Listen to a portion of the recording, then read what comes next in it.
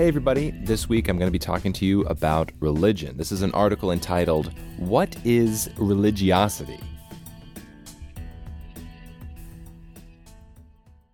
Disparaging religion has become a rite of passage for modern intellectuals. To become enlightened, it is now necessary to equate religious people with crazies. Indeed, if you want to join the club of elite modern thinkers, you must reject the irrational superstition and magical thinking of religious folks and stick to the hard sciences. I confess, I've never gained membership into this club. I'm just too fascinated by religious people to dismiss their ideas out of hand. I want to listen to their claims. Oftentimes their ideas sound wild, but that doesn't necessarily mean that they're wrong. Now, growing up in a Christian evangelical household, I have a unique inside perspective, and I would be lying if I claimed that all religious people are crazy. That's just too easy. There's more going on with religion than simply irrational superstition. Now, this article will not focus on why religious people hold their beliefs. Instead, I want to focus on religiosity itself. There's some quality that religious people have. It's noticeable when you see it. But what exactly is it? What makes the religious religious? I don't find the popular explanations compelling.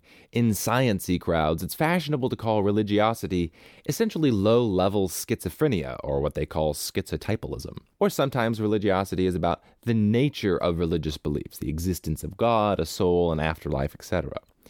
Still, other people equate religiosity with the method of religious thinking, blind faith and the rejection of reason. In my mind, all of these explanations are lacking. First of all, religiosity cannot be seen as a set of conclusions. Plenty of people believe in God or an afterlife, and they don't seem religious per se. They might believe in traditionally religious ideas, but they lack that essential religiousness quality. Religious ideas often seem crazy from the outside, but they really aren't. The world is a weird place, and it's filled with weird phenomena. And every worldview will have seemingly bizarre theories in it. For example, think about the nature of consciousness. Let's say you take the standard physicalist approach that all phenomena in the universe are composed of matter or energy and are reducible to the laws of physics. So how to explain consciousness? Well, simple. When lifeless matter gets clumped together in very specific ways, a self-aware being emerges, and he navigates the world from a first-person perspective. He starts referencing himself as I, and he eventually worries about his own mortality.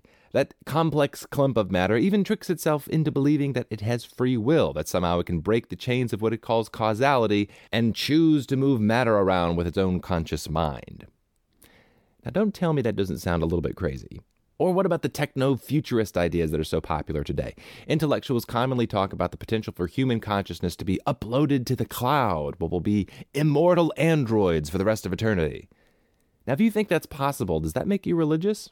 I don't think so. Radical beliefs do not equate to religiosity. So perhaps religiosity is the method of religious thinking. Perhaps it's the word that we assign to people who make conclusions because of blind faith. But alas, this also fails the test for a simple reason. Plenty of religious people don't explicitly endorse blind faith. I've met many. They think all of their beliefs are well-reasoned and grounded in rationality. They might even agree with me that blind faith is a simple, unnecessary error, but they still remain passionately convinced that Jesus was God on earth. They still seem to exhibit religiosity, and they might even self-identify as such. But perhaps the most arrogant explanation is the one gaining the most popularity, seeing religiosity as a sign of mental illness, specifically schizophrenia. This explanation is most popular among these self-described skeptics who relish the thought of their own intellectual prowess and cringe at the lowly and irrational barbarism of religious thinking. Needless to say, I don't find this categorization persuasive. From my own experiences, I've interacted with a ton of religious folks in my life, and I've only had very few of them who exhibit signs of schizophrenia. For example, a clear sign of mental illness is articulating word salad, incoherent strings of words that lack any underlying sensibility. Now, if you're an arrogant and confused intellectual, you might equivocate religious arguments with word salad, but that's merely a reflection of your own shallowness, not the incoherence of religious ideas. In my mind, one example demonstrates why all the categorizations fall short.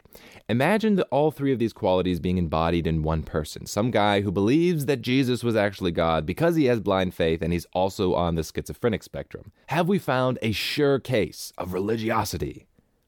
I don't think so. Imagine that he tells you, yeah, I believe all those things, but that's just my own personal philosophy. I don't push it down anybody else's throat. I'm still a normal Joe like anybody else. I don't freak out about these ideas. Now, to me, even though he meets all these standard criteria, I wouldn't consider the person religious. Kind of like the Catholics that you meet that consider themselves Catholic by birth. I mean, yeah, they believe in Catholicism, sure, but they're not obsessive or aggressive about it. So, I propose a new criterion for defining religiosity. It's the intensity of your commitment to act in accordance with the truth as you perceive it. Now notice, this says nothing about the content of your beliefs nor your method for arriving at them. If intensity of commitment is the defining feature of religiosity, it explains a great deal of things. First, it explains why the Catholic by birth Christians, or I might call them the casual Catholics, often don't seem religious. They aren't intensely committed to their ideas. Think about it. If you have a strong belief in the existence of an afterlife, your neighbor might live in paradise or hell for eternity. Wouldn't you feel some strong obligation to tell everybody about it? I mean, eternal damnation's a pretty big deal if it happens. Yet I rarely see the casual Catholics talking about it publicly. Your stereotypical evangelical, by contrast, frequently bugs their neighbors and friends about this idea. Now, self-described Jesus freaks might believe identically with the casual Catholics about the nature of Jesus, let's say. But the Jesus freak wears his religion on his sleeves, while the casual Catholic rarely brings it up. Now, of course, I'm not saying, Catholics aren't religious or any such nonsense. Neither am I saying that if you're intensely devoted to your ideas, you have to be loud about it. Passionate evangelizing is only one form of religiosity. I'm just illustrating my point using common stereotypes. Consider another group of people, the radical environmentalists. Now, I'm not talking about, hey, let's help the planet by driving a Prius type environmentalist. I'm talking about, hey, humans are parasites and they should all kill themselves for the sake of the planet type of environmentalist. For my conversations and observations with these people, I would say they qualify as equally religious with the most fervent evangelical. It's not that their conclusions are radical, it's that they're intensely committed to them, even willing to die for their perception of the truth. Or how about two other groups, Buddhists and Muslims? By my definition, an intensely religious Buddhist would be a monk, somebody who sacrifices their whole lives to the worldview. A casual Buddhist might be the stereotypical Westerner who thinks that Buddhism is a nice and pretty theory, but whose life looks virtually indistinguishable from his non-Buddhist neighbors. One version of an extremely religious Muslim is a jihadist, willing to kill himself and others for his ideas. Now, less religious Muslims might believe the same things. They might desire Sharia law, for example, but they're not willing to strap on an exploding jacket for it.